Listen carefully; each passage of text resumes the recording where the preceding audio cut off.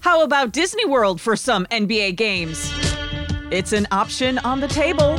I'm Jennifer Brown. Here's what's trending. Disney's chairman video conferenced with the NBA's Board of Governors. Disney properties have a lot of full-size basketball courts to possibly play the rest of the season. There's the ESPN Wide World of Sports complex, and the setup is there to broadcast. Plus, there's the ability to keep teams isolated in a sort of bubble on the site. Who doesn't like free? Los Angeles mayor says the city will offer free coronavirus testing to locals. It's the first city to offer widespread testing. And San Antonio's zoo has been struggling financially with the coronavirus. So they're switching it up and charging $40 a car to drive through. There's some family fun.